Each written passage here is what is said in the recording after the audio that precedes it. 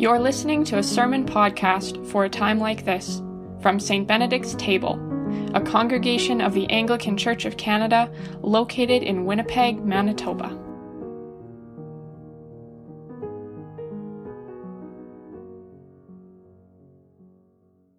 May only truth be spoken and only truth received. Amen. Tonight's reading from 1 Samuel, we are introduced to the figure of David. He's still just a boy. He actually doesn't say a word in this passage. But the reader is given the inside track on the story of a man who looms large in the imagination of ancient Israel. We will be tracking David's story, his ups and downs, his complications, his troubling story, from now through to the middle of August. These stories of David won't be the only things I'm going to preach on during these months, but you have to know, given my love of story, I'm not going to be able to resist at least commenting as we go. The story began with a bit of subterfuge on the part of the prophet Samuel. If you remember Paul's sermon from last Sunday, Samuel had come out strongly in opposition to the people's call for a king. "You are old," they'd said to Samuel. "Your sons do not follow in your ways. Appoint for us then a king to govern us like the other nations." A king like the other nations? That's what you want, Samuel says. Careful what you wish for. Your sons will end up conscripted as soldiers. Your daughters will be made servants. Your crops and land will be taxed. And before you know it, you'll have a rigid hierarchy just like all of the other nations have. But they persist, and their request is fulfilled. They get a king named Saul, and he looks pretty good at first. According to the text, Saul's father was wealthy, so that's a fair start for a king.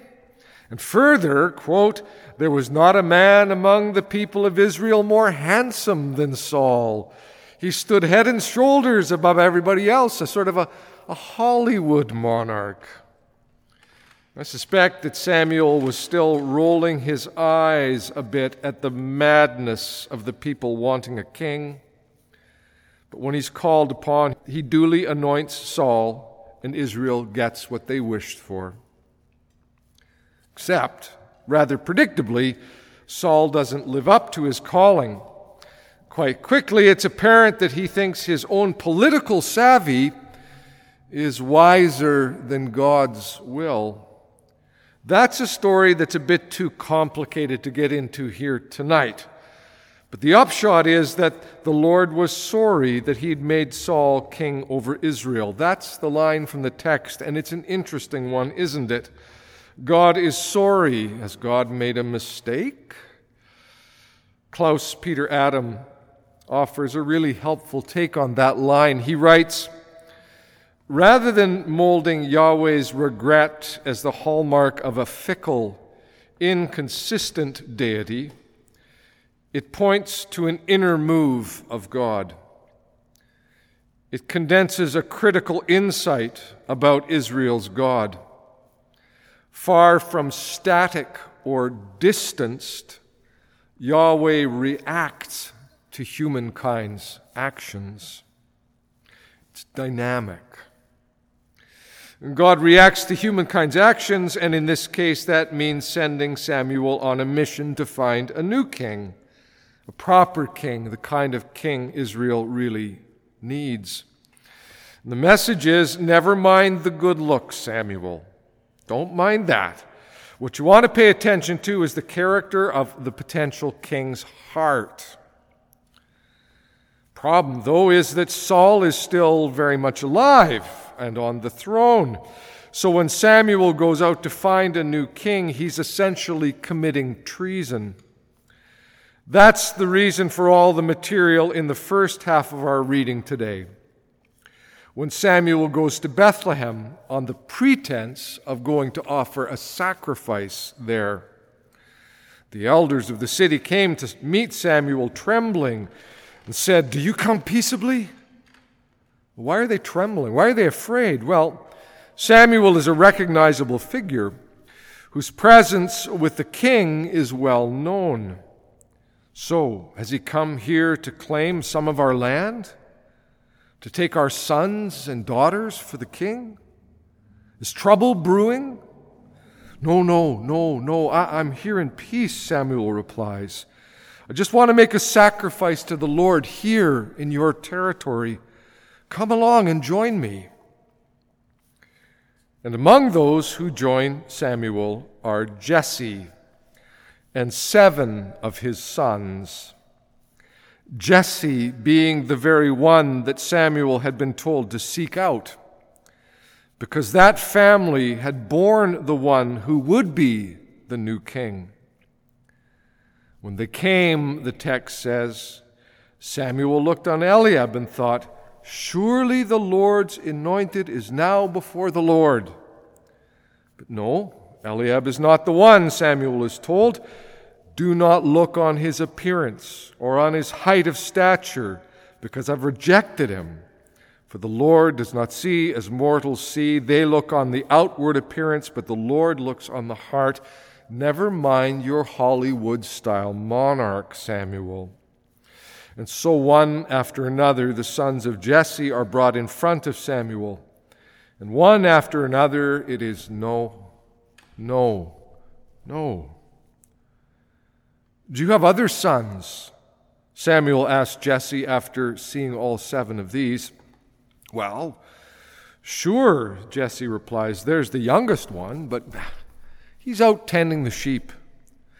Which suggests that even in his own family, this youngest one, is deemed to be not all that important. A hugely significant guest is coming to offer sacrifice, and he's invited us to participate in that. No, David, you can't come. We'll go. You can't come. Go to the sheep. That's your first duty, my boy. Go get the youngest one, Samuel says. I'll wait. When that boy arrives on the scene, surprise, he's the one. And Samuel took the horn of oil and anointed him in the presence of his brothers. The Spirit of the Lord came mightily upon David from that day forward. Here's the funny thing.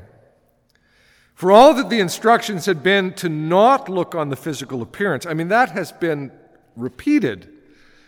The writer of the story still can't resist saying that David was, quote, ruddy and had beautiful eyes and was handsome. Here Walter Brueggemann comments, perhaps David's appearance is noted because those who valued the story most wanted to hear of his loveliness. The young David is one of the marginal people. He's uncredentialed and has no social claim to make. Those who fastened on to this story most passionately may have been those who, like David, were marginal, with no credentials and no social claim. For such people, it would be important to assert and celebrate that among the marginal there are beautiful people, that among the little ones there is potential for greatness. Yes, David is the youngest, the 8th born. And in the familial pecking order of that ancient world, he was without much hope of any stature beyond shepherd and then farmhand. But God, as it turns out, is no respecter of pecking orders, no fan of credentials and conventional social status.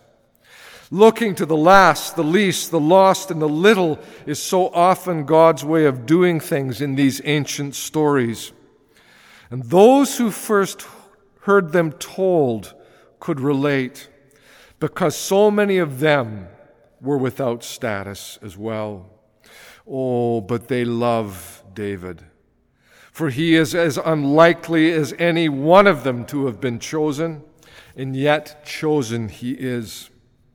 And even as they hear of the youngest being chosen, they can't help but smile at the fact that not only is his heart in the right place, he's good looking to boot.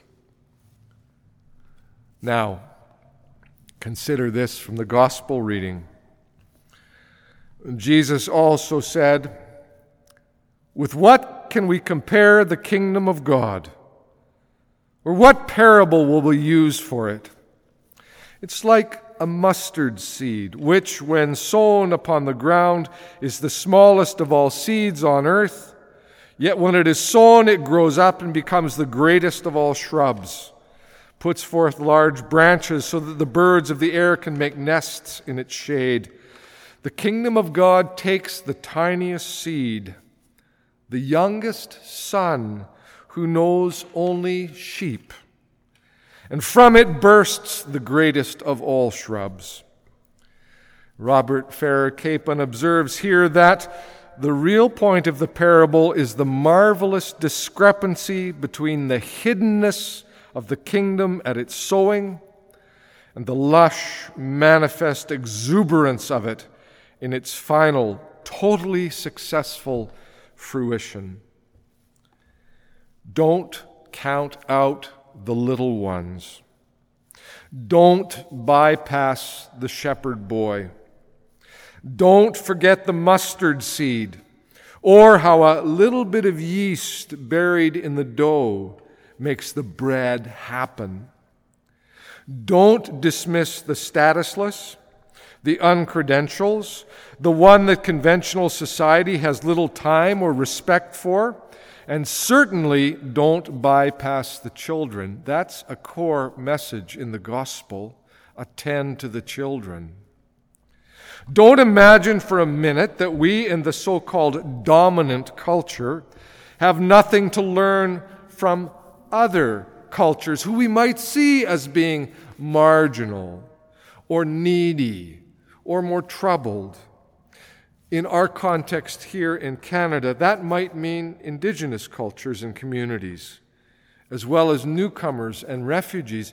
We dare not count out their stories, their experiences, their gifts to the society. And after the incidents last Sunday in London, Ontario, with the murder of that family, we dare not forget their pain.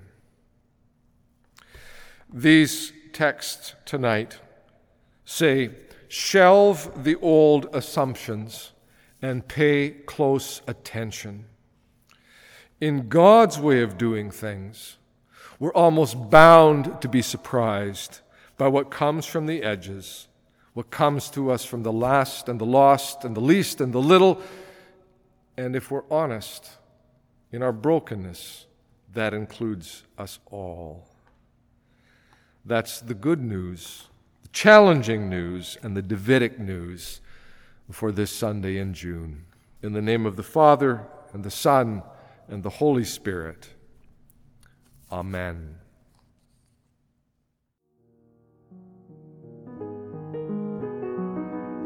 This has been a sermon podcast from St. Benedict's Table.